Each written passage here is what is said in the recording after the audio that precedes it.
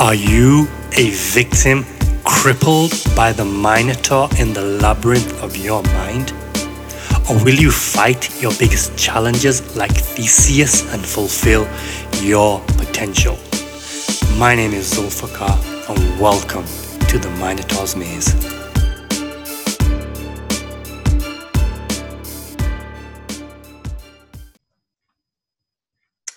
Welcome everyone to another episode of the Minotaur's Maze, where my guest today is David Wolff, who is from Gainesville, Florida.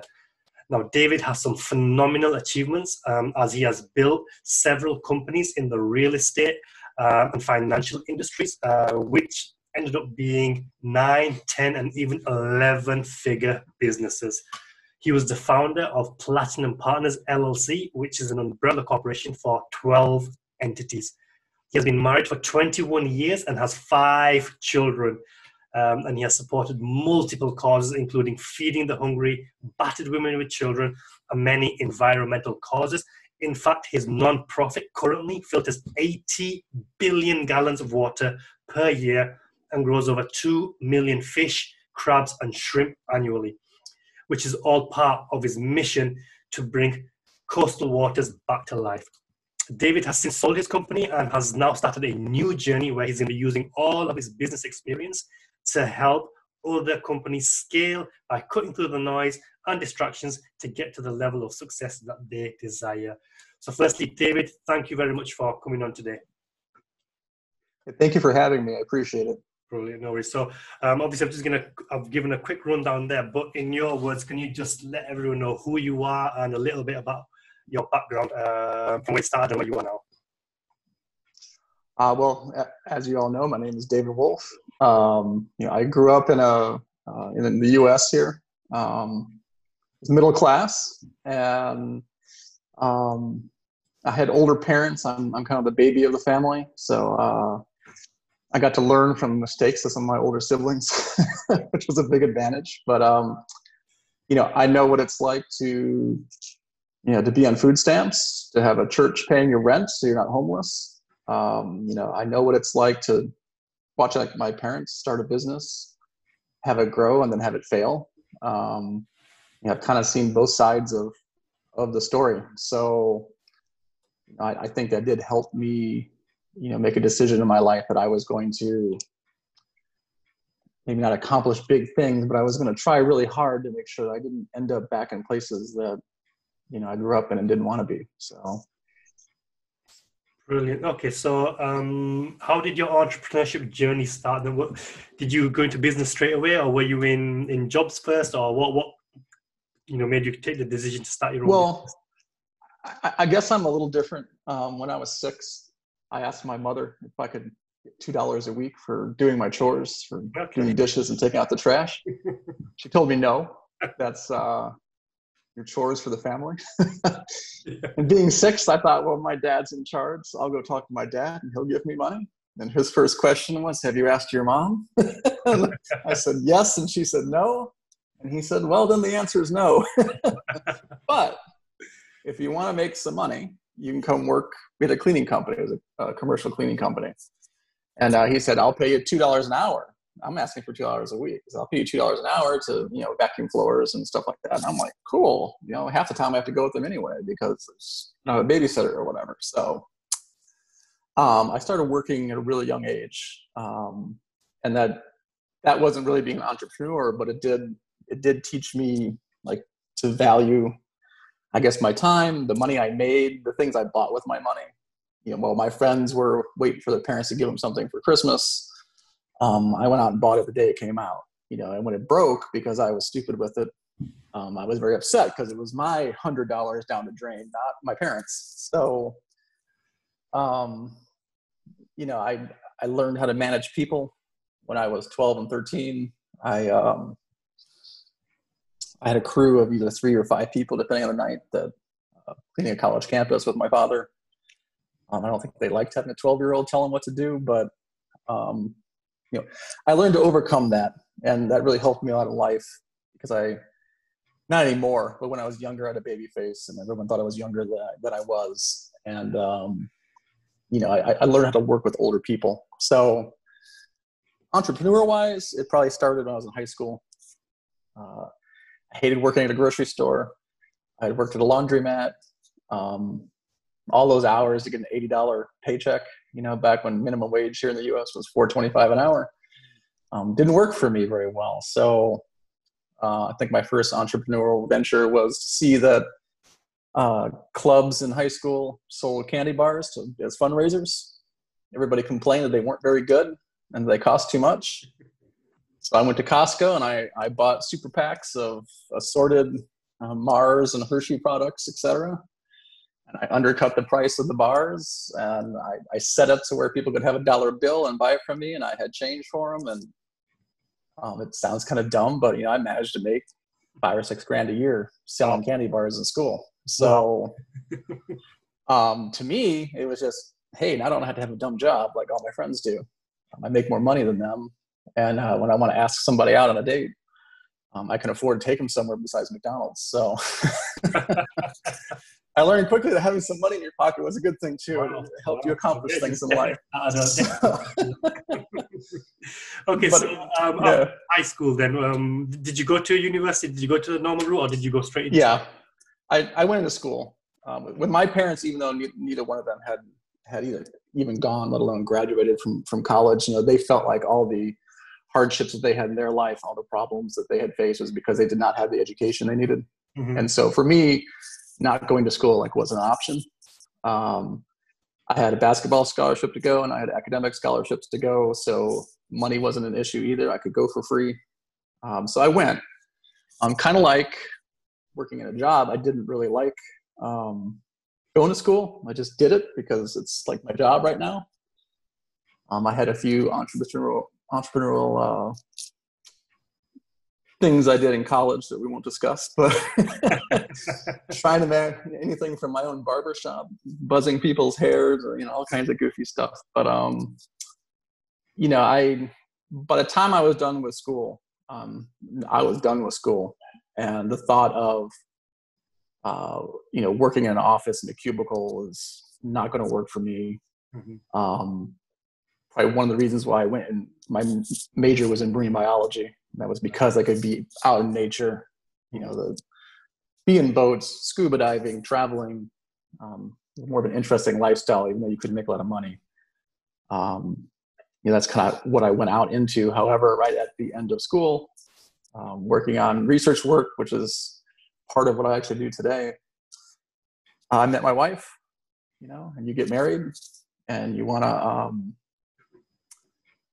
buy a house, and you want to have cars, and you want to have kids. And then as a marine biologist, you're going to make $16,000, $18,000 a year. You're not going to have any of those things. So that's what got me to realize I need to go do something like I've done, but on a bigger scale. And so that's how I kind of got out of science and went into real estate.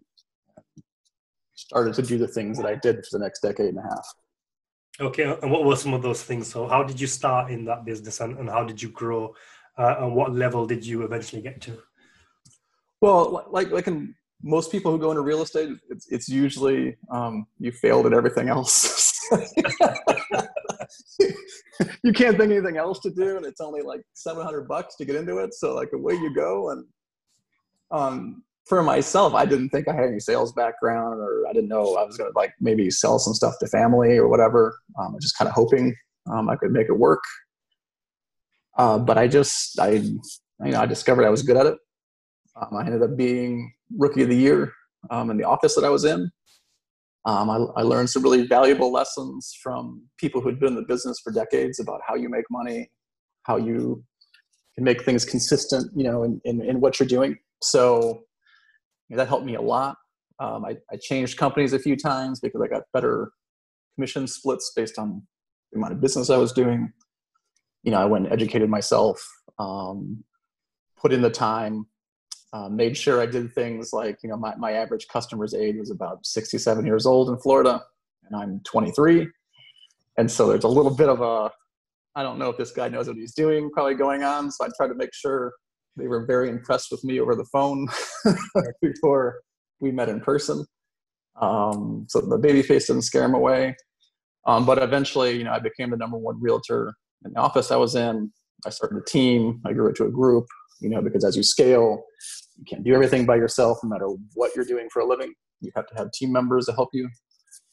After a while, I realized, heck, I'm a big chunk of what this entire office does. Like, I should have my own office. So being as brilliant as I was at 24, I might as well open my own business. And then quickly I'm opening up another one, and I'm having someone who I've met who wants me to help them open up one in another state. And kind of like getting into real estate to begin with, I just kind of backed into owning a bunch of offices. And then the whole real estate implosion happened in the US, which in Florida started in 2006, like kind of earlier than other places. And at first my hair was on fire like everybody else. I've gone from being a 150, $100 to $150 million producer to I'm not sure if I can sell $10 million this year, because no one's buying anything, no matter what it's priced at. And I was sitting, at the time, I needed $70,000 a month to pay all my bills. I was young. I'd been stupid. You get a big house and big cars and big everything. And I see people making that mistake online right now who are active on Facebook. Or when the economy isn't as friendly as it is now, they're going to learn some painful lessons like I did. But, I knew giving up is not an option. I had, all these kids at home and a wife depending on me who'd given up her career to raise our family. And so you have to get something done.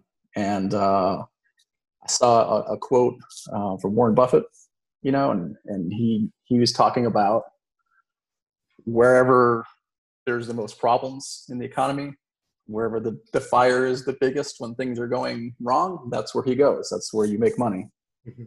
And at the time in real estate, I realized everything was on fire, including my hair. Everybody else had the exact same problem I did, or worse. And I realized that I could buy real estate companies for as little as $1,000 that used to be worth millions 12 months ago. Okay. I realized that people were losing everything. They were going bankrupt no matter what. Mm-hmm.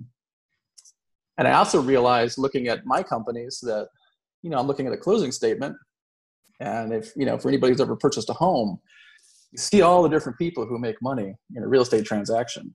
And if you're in real estate for a living like I was, of all the other companies who make money after the transaction, all the needs, especially with investors. I realized that I was only getting like 18% of the money coming out of all the work that my agents and myself, are putting together. So I realized I needed to own a title company. I needed to have a mortgage company and a property management company and a commercial division and all these things. And it wasn't so much that you're sitting here trying to do like 10 things at once. You're just simply trying to manage other parts of the business that you're already conducting. So I realized if I could get a hold of real estate offices real inexpensively, they were kind of the central hub that you needed to build a circle of companies and multiple income streams around. And I took Warren Buffett's advice, and I went out and I started buying. Took the last money I had left. We were doing asset purchases. So we're just, in some cases, buying the cash in the bank, and that was about it from a company. And I had planned on buying a few, correcting my own personal income issue. I brought on partners who could bring in other services that either I couldn't do or legally couldn't do because of different licensing laws, et cetera. Made mistakes with some of the partners I brought in. Had to get out of business with those partners. Sometimes that was extremely expensive. I completely created what I did, but had to undo it all the first year I was doing it. And it cost me millions of dollars basically in income because I was in business with the wrong people. Right. I'd been too rash, too hasty, rushing into it, to trying to get money, to pay my bills and fix my problems. And I just didn't have enough knowledge about if your credit score gets dinged up. It's not that big of a deal. You can fix it in 18 months, 24 months. Worry about what you need to actually worry about. But once I got things right, I was working with the right people. We just kind of went around, and I'm just kind of, we had a repeatable model We just repeated it and repeated it and repeated it. And we went to all of the states that had the most real estate pain, which also happen to be the states that have the most real estate gain when things come back. And just repeated and repeated and repeated. So that repeated model, was that just buying other businesses or buying the assets? Yeah. Of the businesses? What finally became the perfect model is we'd find between 2 and 4 failing real estate offices that were middle of the road. They weren't anybody important who had a value. They also weren't like a guy and his 6 friends and there's nothing there. None of them could make any money, so they were disappearing. But if you cobbled them together, it was an entity that could at least pay for itself. It didn't require cash once you combined everybody. And then we brought in our circle of companies around it, and they all generated money immediately. Because in a lot of cases, we had people in other states who could conduct the business there. The same time Amazon was creating AWS, we had virtual servers. We had our own cloud system. We could have somebody sick in California, have people in Florida, conducting business for them, and vice versa. It's the kind of thing where I was looking into actually buying franchise rights in Realogy in like Australia or in European countries, because I realized I had something that you could just kind of plug and play anywhere as long as you adapted to whatever the local rules were. So, once it grew, it just kind of grew exponentially. Before we it's just a matter of what city do I want to fly to start it again. So before we move on to obviously the major growth, what was some of your mindset like? Some of your fears and doubts and some of the challenges when you were starting up and when you went through this phase of crash and then trying to build it back up? Well, I guess my fear always was, hey, I'm just this little kid from Wisconsin who came from a working class family, and what do I know about big anything? I had watched family members, have financial problems. I've seen my parents have financial problems. My chihuahuas are excited right now. You always have doubt. There isn't anybody who doesn't have fear that I can't do this. That's the biggest thing that prevents anybody from even starting anything is you've got that lizard part of your brain, your fight or flight, that's trying to keep you out of trouble and trying to keep you away from disaster. And it's the first thing that comes up saying, this is hard and it's not for sure. Maybe you shouldn't do this because it's safer to not to. So I always had that in my mind. I think part of the reason why I was able to move forward was maybe I was young and stupid enough to not realize how much trouble I was getting myself into. But I think the main part of it was starting to work so early in life for my family. I paid taxes when I was 8. Having a couple of goofy little businesses, to make money. I knew this was the right thing to do, and I knew I wasn't the only person with problems. And I also knew I was going to fail at things I was doing. And I think it actually helped that I already lost a bunch of money and had a bunch of stuff blow up in my face to realize, well, it's not that bad. I'm still here. I'm still breathing. The sun will come up tomorrow and I can get more accomplished tomorrow. So, mindset wise, I think whatever the fear comes in, you sit there and you say, well, I can curl up in a ball here and accomplish nothing, or I can just keep going forward because everybody else around me is eventually going to stop and I'll just literally succeed by attrition. That's how a lot of business is. The last person who quits wins, eventually you're the only one standing. So, today I still get afraid when I'm doing something new. Okay. So I'm going to start coaching, and I'm like, well, okay. So we have the coaching. So was it the real estate? So which business? So we in the intro we said you've got some 9, 10, and even 11-figure businesses. Were they all in real estate, or what were they? It was financial services. Investing money for people, mainly in real estate, but real estate company, actual buying and selling of physical property, title work, mortgage. Those main entities are what all the volume went through. We had a lot of companies that did very, very well that handled all the little extra money you could make. Commercial real estate would have joined all that, but it's something I started a little later on and didn't get a whole lot of time put into it before I said enough's enough and cashed out. Okay. And so which one was the 11-figure business, and was that the commercial real estate one, or? No, that's a real estate company. That's real estate. Okay. Yeah. Okay. And is that the one you sold eventually then? I actually sold everything. Right. The entire Umbrella Corp was sold. It was worth more broken up. So broke the entities up into, they were easily sellable units that could be just like a single real estate office where the broker wanted to buy it or the agents wanted to get together and buy it. We sold some things that way. We sold some things like the title company that somebody just wanted to absorb it to grow their footprint. So it was a simple transaction. They didn't want everything else involved with it. They just wanted that entity. Right. So, one way or another, they all went either in a single fashion or in small groups. And it took about 3 years to get that all done. Right. And how long? It's hard to unwind all that. How long did it take you to build the empire before you decided to sell? 14 years. Wow. Okay. And tell us. And I'm starting from I started in real estate in business for myself. About 7 years. Okay. 7 years from actually starting my own company. And what made you want to sell? So what caused the decision to sell? Well, a few things. One was health. I was working 115 hours a week. Wow. For a decade and a half. Mm-hmm. I figured out one time, I worked as many hours as if you graduated from college at the average age and retired at 62, like people do in the US. I put in, it was about 87,000 hours, something ridiculous like that, 90. When I'm on a family vacation for Christmas in Hawaii, I'm still working 70 hours that week. I'm up all night working. My wife's mad at me. Yeah, because I was just about to ask, obviously you've got 5 children as well.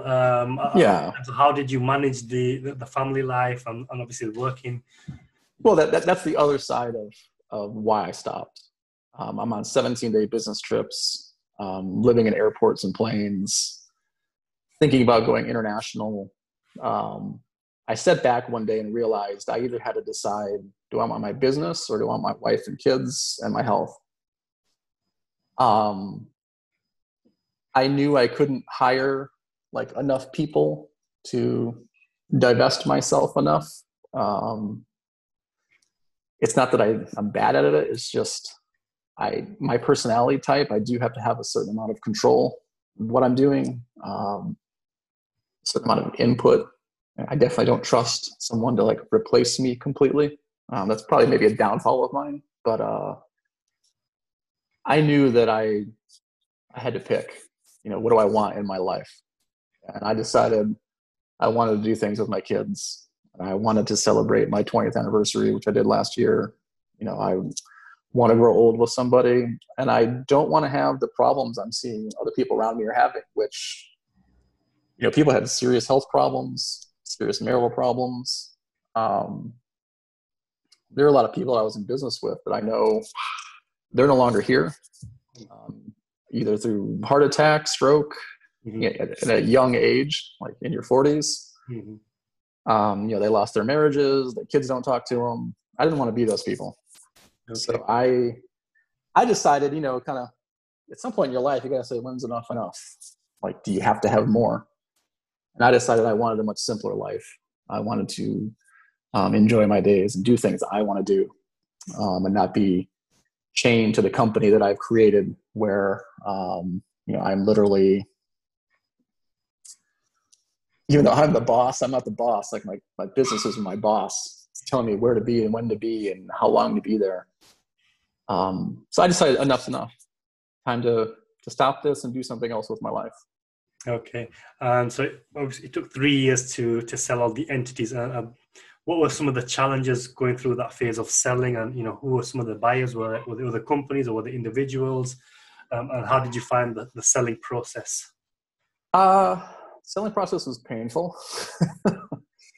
A lot of false starts. When I'm doing this, it's 2011, 12, 13. It's your economic recovery is getting going, but it's still not great.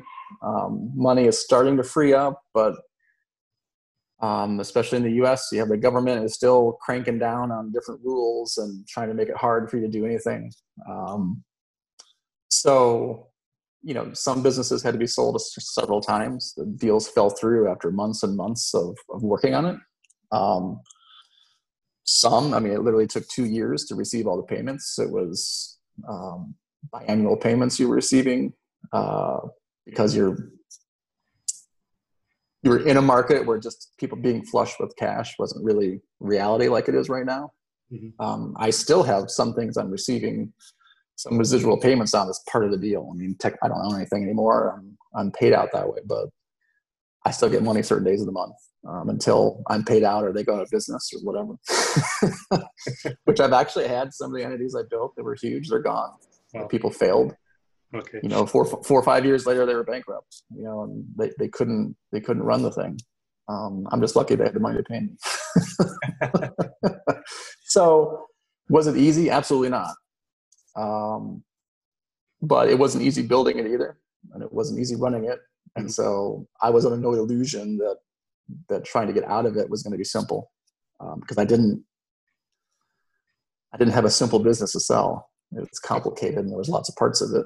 Did you sell them to private buyers or other companies or people inside your own? All three. All three? Okay. Yeah, we had entities that were absorbed, just like again, someone to expand their footprint. Actually, probably half of it were people who worked within the company, got together, pooled their resources, and purchased it, and then took a big chunk of their annual income to finish paying it off. When I sold, I knew I was selling at a bad time as far as trying to maximize the amount of money I'm making, because due to the kinds of businesses most of them were, you don't have, it's not annual contracts, there's not reoccurring income, so multiples are hard to come by in good times, let alone bad times. So, I was doing it for personal reasons. It wasn't worth it to me just wait 5 years for the economy to be better. So, a lot of it was internal, but some of it was just private person, a retiree in Florida or Arizona that knew the business, had worked with us a lot, found out I was selling, and they came up and said, I'd like to buy this from my son-in-law or something like that. So just kind of a private money deal with them. Okay, brilliant. And so let's move on to some of the causes that you've obviously been a part of. Were you a part of causes in that period, or did that come after? No, I was always involved with that during that period.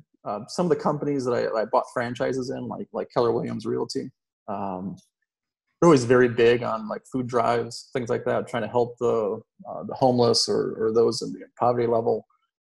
You come in contact with a lot of people, so you try to have your offices put together drives, try to help people out at holidays. I did things like Publix is a big grocery store chain in the southeastern United States, and go in there and buy all the turkeys or the bags of whatever they're being sent off to a homeless shelter, and you just go pay for all of them. Okay. Try to help out however you can. Mm-hmm. I know what it was like to get those handouts at times in my life, and I know they help out a lot. So since I had some money, I tried to return that favor. Mm-hmm. And then the battered women with children charities that I try to help out. That was just because I had something in me where I have an issue with men who pick on women, because it's all they can accomplish in life, especially if they hit them.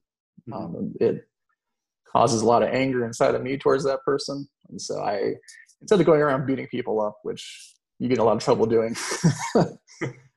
I chose to try to help, those women who wanted to get away from that situation any way I could, just so that maybe they could accomplish it. Okay. And the non-profit, can you talk to us a little bit about that? Yeah, well, that was basically me going back to what I did in college. Okay. I was doing research work. It was aquaculture, kind of ocean ranching work, trying to mass produce seafood. And growing up in Florida, I watched the environment steadily year after year declining as more and more people retired here, because it's a popular retirement area. more pressure from humanity, always the environment suffers. So I spent a few years complaining about it. I spent actually most of my life where I lived in Florida complaining about it. It's ridiculous that they're allowing this and that. And, I'm worrying about who we should elect. And I finally realized that there's nobody doing anything that should be anyway. Mm-hmm. And I needed to shut up about talking about what a problem it was and try to do something about it. So I started Ocean Habitats, and we produce an artificial fish reef is what it is. It utilizes wasted space underneath boat docks. So it grows life, and the oysters and things like that live on it. It naturally filters the water. So they replace the coastal wetlands that were lost in the 75 years ago when coastal development took place. They were dug out and replaced by homes and seawalls. So there's something I could do that was like, again, going back to college, things that I loved, help the environment. So I could tell myself, I've shut up and I'm doing something now. And that's something that working very, very hard on growing as large as I can. Okay, so how is that being funded? So in terms of the finance, how are you funding that? And then how are you able to do all the amazing things that you're doing? Well, to start with, the funding was basically the profit margin of the device that we're selling. Mm-hmm. It's putting the money back into the company to grow it. We're nonprofit. It's not that hard to not have any money at the end of the year because there's a million and one things that need to be spent on. As we've grown, we have started getting to the phase where we're taking donations from individuals and end of the year taxes, that type of thing to help accelerate our growth. And now this year, I've gone ahead and started a for-profit subsidiary that it owns to have a real company selling a product. And then the profits go back to the nonprofit for additional work. We have other products that we're working on, testing to bring out, et cetera. So self-funding is how it started. Self-funding is still about 95% of it. I'm a firm believer in if you're growing a business and it can't generate any kind of cash flow, to be able to sustain itself, you're in the wrong business, or you're not very good at running it. Your business plan is not very good. There's a problem. You shouldn't be in a business where there's just no money involved and you don't know how you're going to make this happen. It's not easy. It's also not that hard. Okay. And so, we talked about your mission a little bit, but can you expand on your mission? What is it that you're trying to accomplish, and what is your vision for this nonprofit? Well, our coastal waters here, coastal fisheries, the percentage decline they've had in the last 100 years basically is literally 90% in a lot of cases. As far as the people being dependent upon it for food and income in the United States, it's not as big of a deal, but in large parts of the world, that's where you get money from. And that's where you get food from, is the ocean. And if that's all dying and going away, what are you going to do? What are your children and grandchildren going to do? It's an extremely serious problem. So, our mission is to help bring coastal waters to life. It's sad that there are coastal waters that aren't alive. They used to be when I was born. Mm-hmm. Fisheries have collapsed. People who were fishermen for a living, they're doing something else now. We're trying to take all these man-made areas, of which there are plenty of, and bring them to life, make them productive. You're not going to get rid of all of the homes that have been built. They're here to stay. You're not going to tell people to leave. You're not going to get rid of the businesses that are waterfront. But you can make them productive again, those areas. That's what we're doing. Other people are planting mangroves. Other people are restoring areas that have been damaged. And I let them go do their job. And we get underneath docks and make them productive. That's our partial solution to the problems that we have. And we have 4,000 units in the water now, and the goal is to have 100,000 units in the water. Oh. So I'm just getting going. It's still in the baby steps, but we're going to get there. Brilliant. And I think you touched upon it before that you still have fears and doubts. What are those fears and doubts now, and how do you overcome them? Well, like with this, it's, I don't have any competition with what I do like I did in business before, but I had to deal with government regulators. And like right now, I have people in Western Australia that are interested in bringing what we're doing there. So now it's a whole nother set of rules to learn and follow. And so you have doubts of, can I keep doing this? Can I succeed? Am I going to fail when people in Europe say they want to do blank? Because it's a whole different party I'm joining now. Mm-hmm. Again, I have to like go back to my past and say, yeah, well, there will be problems, there will be failures, and we will find places where we don't get to work because it just doesn't work out. That's life, especially in business. Not everything works out. Mm-hmm. So I think for me, I just try to be practical about, I have to keep moving forward in some forward direction, and it's going to work out eventually, even if it's not the plan I thought it was going to be to make it work out. Mm-hmm. I'm going to find a solution. I'm going to find several solutions. They're out there. I just have to come across them if I don't know them already. Mm-hmm. Okay. So now you're starting have you started already the coaching business, or tell us a little bit about? No, I'm actually, I think on your show here, I'll say, hey, I have decided after 2 years of him-hawing around about it, a few times that I'm going to start on blank date, but then I get busy with my nonprofit or it's somebody's birthday or whatever, and I put it off and put it off. Here I'm procrastinating, just like I tell people, you got to get started. You can't sit, you can't do anything if you're doing nothing. So I'm just starting today. Okay, so what is your plan, or what's your aim? Who do you want to coach, and why do you want to do it, and what do you want them to achieve? I want to help people. I actually don't care if they're just starting out or if they have something sizable that they're trying to take to another level. Those are obviously two different kinds of people, but they have the same issue if they need to grow from one size to another.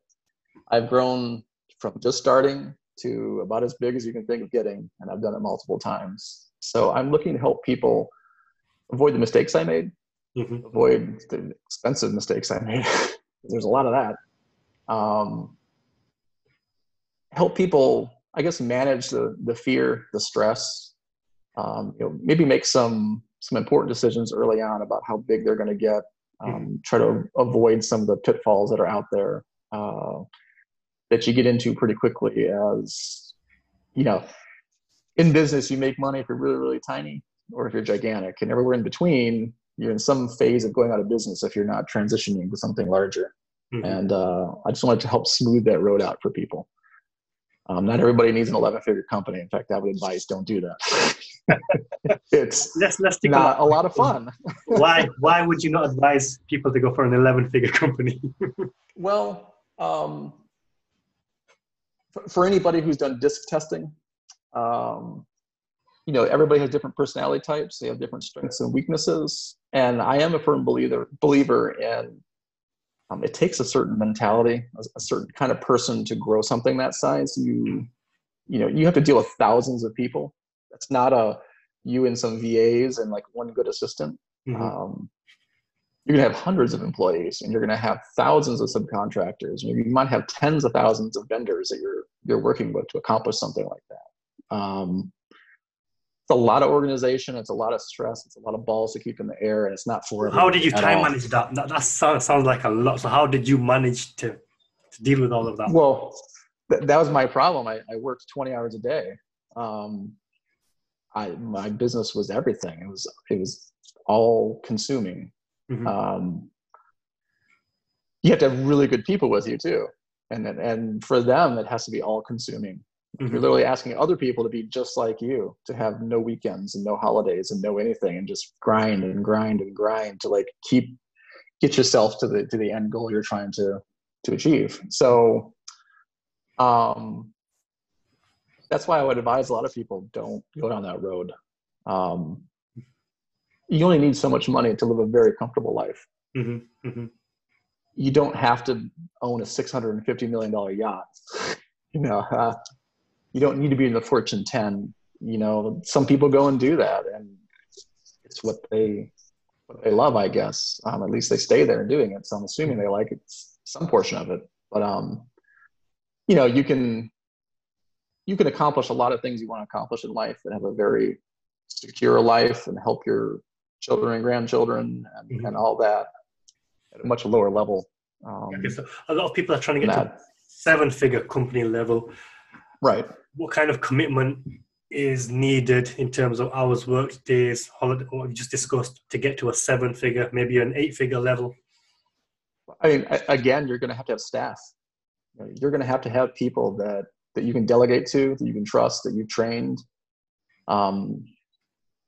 To get to that, just to that level, you have to let go a certain amount of your micromanagement, of your, you know, only I can do blank. Really, the more you involve in your company, the smaller it is. You know, I talked about earlier that, you know, maybe I should have delegated a little bit more. I could have been better with my time management, but the reality is I had, you know, 300 employees and 1,000 subcontractors that I had to, they're all looking at me.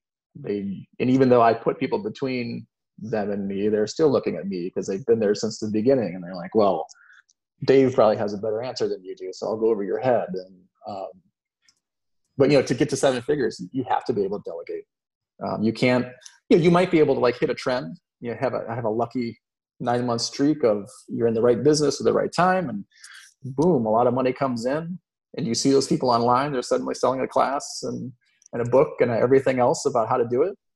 But by the time they're selling you that, it's gone, it's over.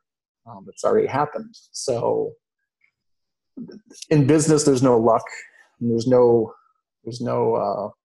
you know, golden ticket to get into the chocolate factory. It's just a lot of work. Mm-hmm. Mm-hmm. And yeah, so 7-figure, you're gonna have to have a good team, and you are gonna spend 50 or 60 hours a week at whatever you're doing. I don't care what it is. It's reality. Okay, so this brings me on to my next point, because these days you see a lot of it where people are saying, don't waste your money or time going to college. Don't waste your time going into employment. Start your own business.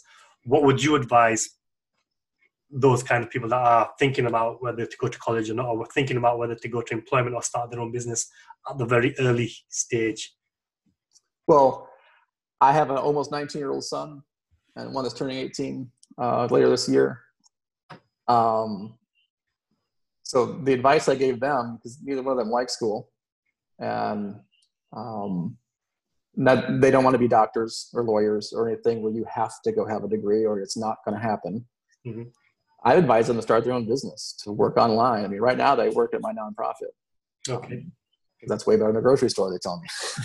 I don't know if they feel that way when it's 97 degrees outside and we're sweating away. But my advice is, I think it depends on what you want to be. My oldest daughter wanted to be an astrophysicist, and she went to college and she got a PhD, and that's what you have to do to go be that. Mm-hmm. If you're like, I don't know what I want to be in life, I definitely would not say go to college, because, you know, when I went to college, I didn't know what I wanted to do. Just had to go. And I went, and I spent 4 years there. And when I got out, I'm not going to sit here and say I never used my education, because I have. I was a marine biologist. I went to school for. Mm-hmm.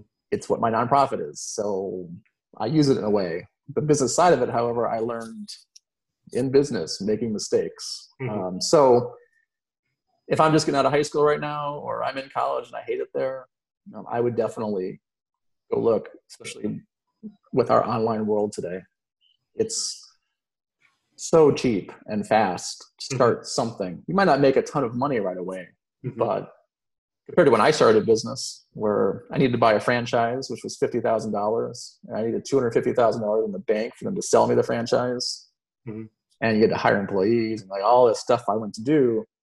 You know, today it's, you do Facebook accounts and the phone that you already have anyway, and away you go. Like I got a whole bunch of equipment here.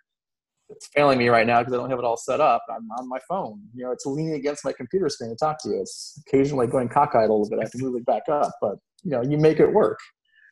I think you do have to have it inside of yourself, though. If you're going to go into business for yourself that way, you have to say, I'm going to put in the time. I'm going to get up in the morning and make this happen.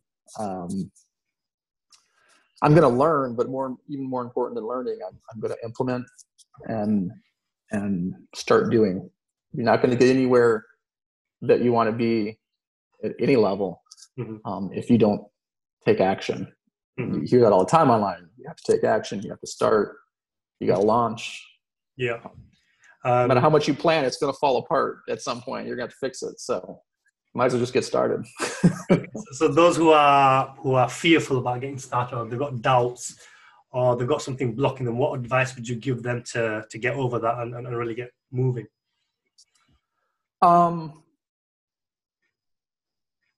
matter what, you have to find a way to handle your own fear.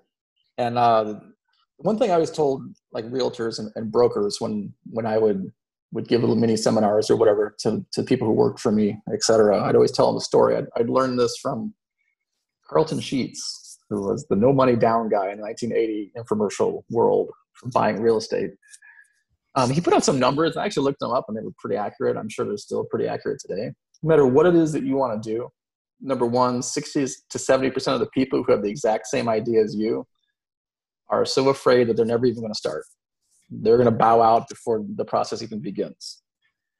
So if you just start, you're already ahead of at least 2/3 of the people that you're being in competition with. Once you've started in the first year, 2/3 of those people are going to go away as well. They're going to fail. So if you persevere through what you're doing and you grow and you learn, now you're already ahead of something like 90% of the people out there. You're already in the top 10% of those who are trying to do what you say you're going to do. If you can get to year 3, you're in the top like 3%, 2%. Get to year 5 or 7, you're in the top 1%. You can't get there if you don't start, period.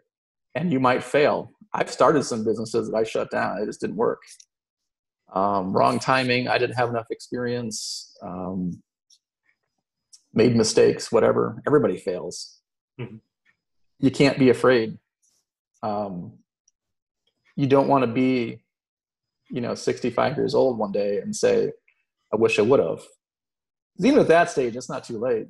Lots of people start businesses when they're retiring and do amazing things, the last portion of their life. But if you're 20, 25, you have tons of time ahead of you. Yeah, it's just time to go. Start. Know that you will not get to where you ultimately want to be in 6 months. It's not going to happen. So be realistic. You see a lot of people online, who say you're just going to have to, eat dirt for 5 years or 7 years. And that might be true, because really, if you're going to grow something large and very successful, you're not going to be able to take very much money out of it those first 3 to 5 years. That money's going to have to go back in that business to grow it. And if you're prepared to put that kind of time in, which it's kind of like just going to college, basically, a little bit longer, you can have something built on the other side that does become, you can have 6 weeks off during the year, and you can have a nice car and a nice house, and you can be financially secure when the economy is having problems or when everyone's losing their mind over a virus or whatever. You can, your day can be the same every day. You dictate what it is you're going to be doing. So people just have to get out there and start, even if you're afraid. Everybody else is afraid too. If you started, well, you're ahead of almost everybody already anyway. So at that point, the rest is easy. You're almost going downhill. Okay, so just talk to us about your why then. So what was your why when you first started? Was it the same throughout? Has it ever changed? And what's the why now? Well, the why when I first got into business was definitely I wanted to build a life for my wife and myself. I had kind of gotten I'd traveled a lot during college, so I'd gotten some of the fun things I want to do out of the way, I guess. But it's the same now. It's like I have kids to take care of. I'll have grandkids to take care of at some point. I want to help them have a better life than I did. Maybe at least avoid some of the mistakes I've made, be a better person than I am. So for me, it's family. It's taking care of people who are depending on me. And that'll probably never change. I don't really need anything. I can wear the same shirt every day for 10 years until it falls off my back. I don't care about fashion. I don't care about cars. I've had expensive cars. I've had giant houses. My retirement, we'll call it. I bought a 105-year-old home here in Florida. I think it's beautiful. It doesn't have air. I'm planting, an orchard, and I'm putting in a garden, and I own chickens and pigs. And like, people who've known me for a long time are probably like, "What the hell happened to Dave? He's nuts." But I want to have beehives and cook bread, and that's like my thing. Everybody else has their own thing. Mm-hmm. But number one, I want to help out those people important to me as much as I can. Mm-hmm. I don't need it. Okay. And obviously these days we've got a lot of people, especially in the millennial generation, that they want to focus more on making an impact than making money. Can they do both, or do they have to make a choice between money and impact? I think you can do both. I'm a firm believer, if you're doing something that's important to you, something that you love, you're going to become very good at that because you do love it. And money always follows something you become good at, no matter what it is. I mean, look, I'm building plastic fish reefs that are going into the water. So I'm putting plastic in the ocean. I'm working in dirty canal systems where people get flesh-eating bacteria, and all kinds of bad things can technically happen. There's occasionally sharks and alligators in the same canal, and on and on. It's a 7-figure company, and it's going to be an 8-figure company next year. I'm very passionate about what we're doing. I will run over anybody who's in the way of making this happen. Like this, I know you had a post, something this last Friday you talked about, the whole attitude of gratitude kind of thing. And you do need to be positive, because you'll miss opportunities and stuff if you're negative. However, in business, the reality is you're going to have to run over somebody at some point to make it happen. You're going to have to outcompete somebody to get the dollars that are very limited for something. You're going to have to just be better, faster, stronger than everybody else. That's business. So for younger people who they want to make an impact, something they're doing, I think you can totally do that. And down the road, it will turn into money. And the more money that turns into, the more of an impact you can now make. Mm-hmm. You can stop asking for handouts from grants or, whatever source of money you're relying on to make this impact, and you can do it yourself. Yeah. So today it's not just about making money and donating when you can do so much more to make an impact with your business. Right. As you're doing here. Yeah. I mean, when I was younger, I donated, but it's a little different world for sure. I get a lot more done, doing it myself now, running it myself, making sure it's directed the way I want it to be directed. It's a much faster, further reaching impact than just writing a check somewhere. Obviously, those checks help. There's a lot of great organizations that do a lot of great work. There's also a lot of organizations that just have a lot of people getting a paycheck, and that's kind of all you're sending your money to. So might be better off to make your own impact that way. Okay, brilliant. Just before we wrap things up, so you started your coaching business. So have you got a structure ready? How are you going to deliver this? Is it an 8-week program? Tell us a little bit more about what you're planning to do. I'm actually going to be starting out with just one-on-one. We're looking for people who want to scale. The price structure, that's going to depend on how much of my time that they need. In the old days, people paid me $50,000 for a year's worth of coaching, and they got an hour of my month is all they got out of me. I turned 52 people into millionaires doing that. Wow. The people who didn't succeed didn't implement anything. They just sat and chatted and thought about it. I'm not looking probably for a $50,000 coaching program. But I am going to start with one-on-one, and obviously there's only so much of me, so that would be very limited. I definitely will come out with a group coaching situation where you can get on group calls, like a monthly fee, so you can get questions answered, you can hear from other people, hear the successes, etc. And is it that's down the road a little bit. Is it for any businesses, or are you focusing on a specific niche, or who? For me, it actually is going to be any business. It is going to be any business. I've helped people create, private label bottling companies. I've helped people buy gas stations. A P&L is a P&L to me. They're all the same. They have slightly different percentages depending on what kind of business you're in. Obviously, if someone's in real estate, I have a wealth of knowledge and how to do various aspects of that industry. If you're in the nonprofit world, I can definitely teach you how to go from $30,000 in income to millions. So you can accomplish something with what you're doing. I'm sure there are some areas where I should, niche down to and concentrate on. But in my life, I have never gone and done what everyone says, this is what you should do to be successful at blank. I have found that there's a formula that works for me. Mm-hmm. And sometimes maybe I'm the only person that works for, I don't know. But, I can tell you right now, if I was coaching somebody, I would recommend them not to start 7 different companies at the same time. But I've done idiotic things like that because I understood they were interrelated. And to me, it really wasn't a bunch of different companies. But I have no problem juggling a million things at once.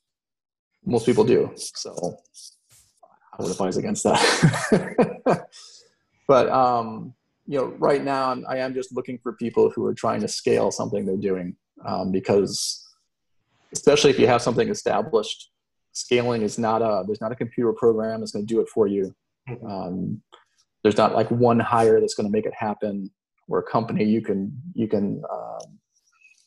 have come in and take care of part of this problem for you. There's a formula to growing a business large, or at least larger than where you are.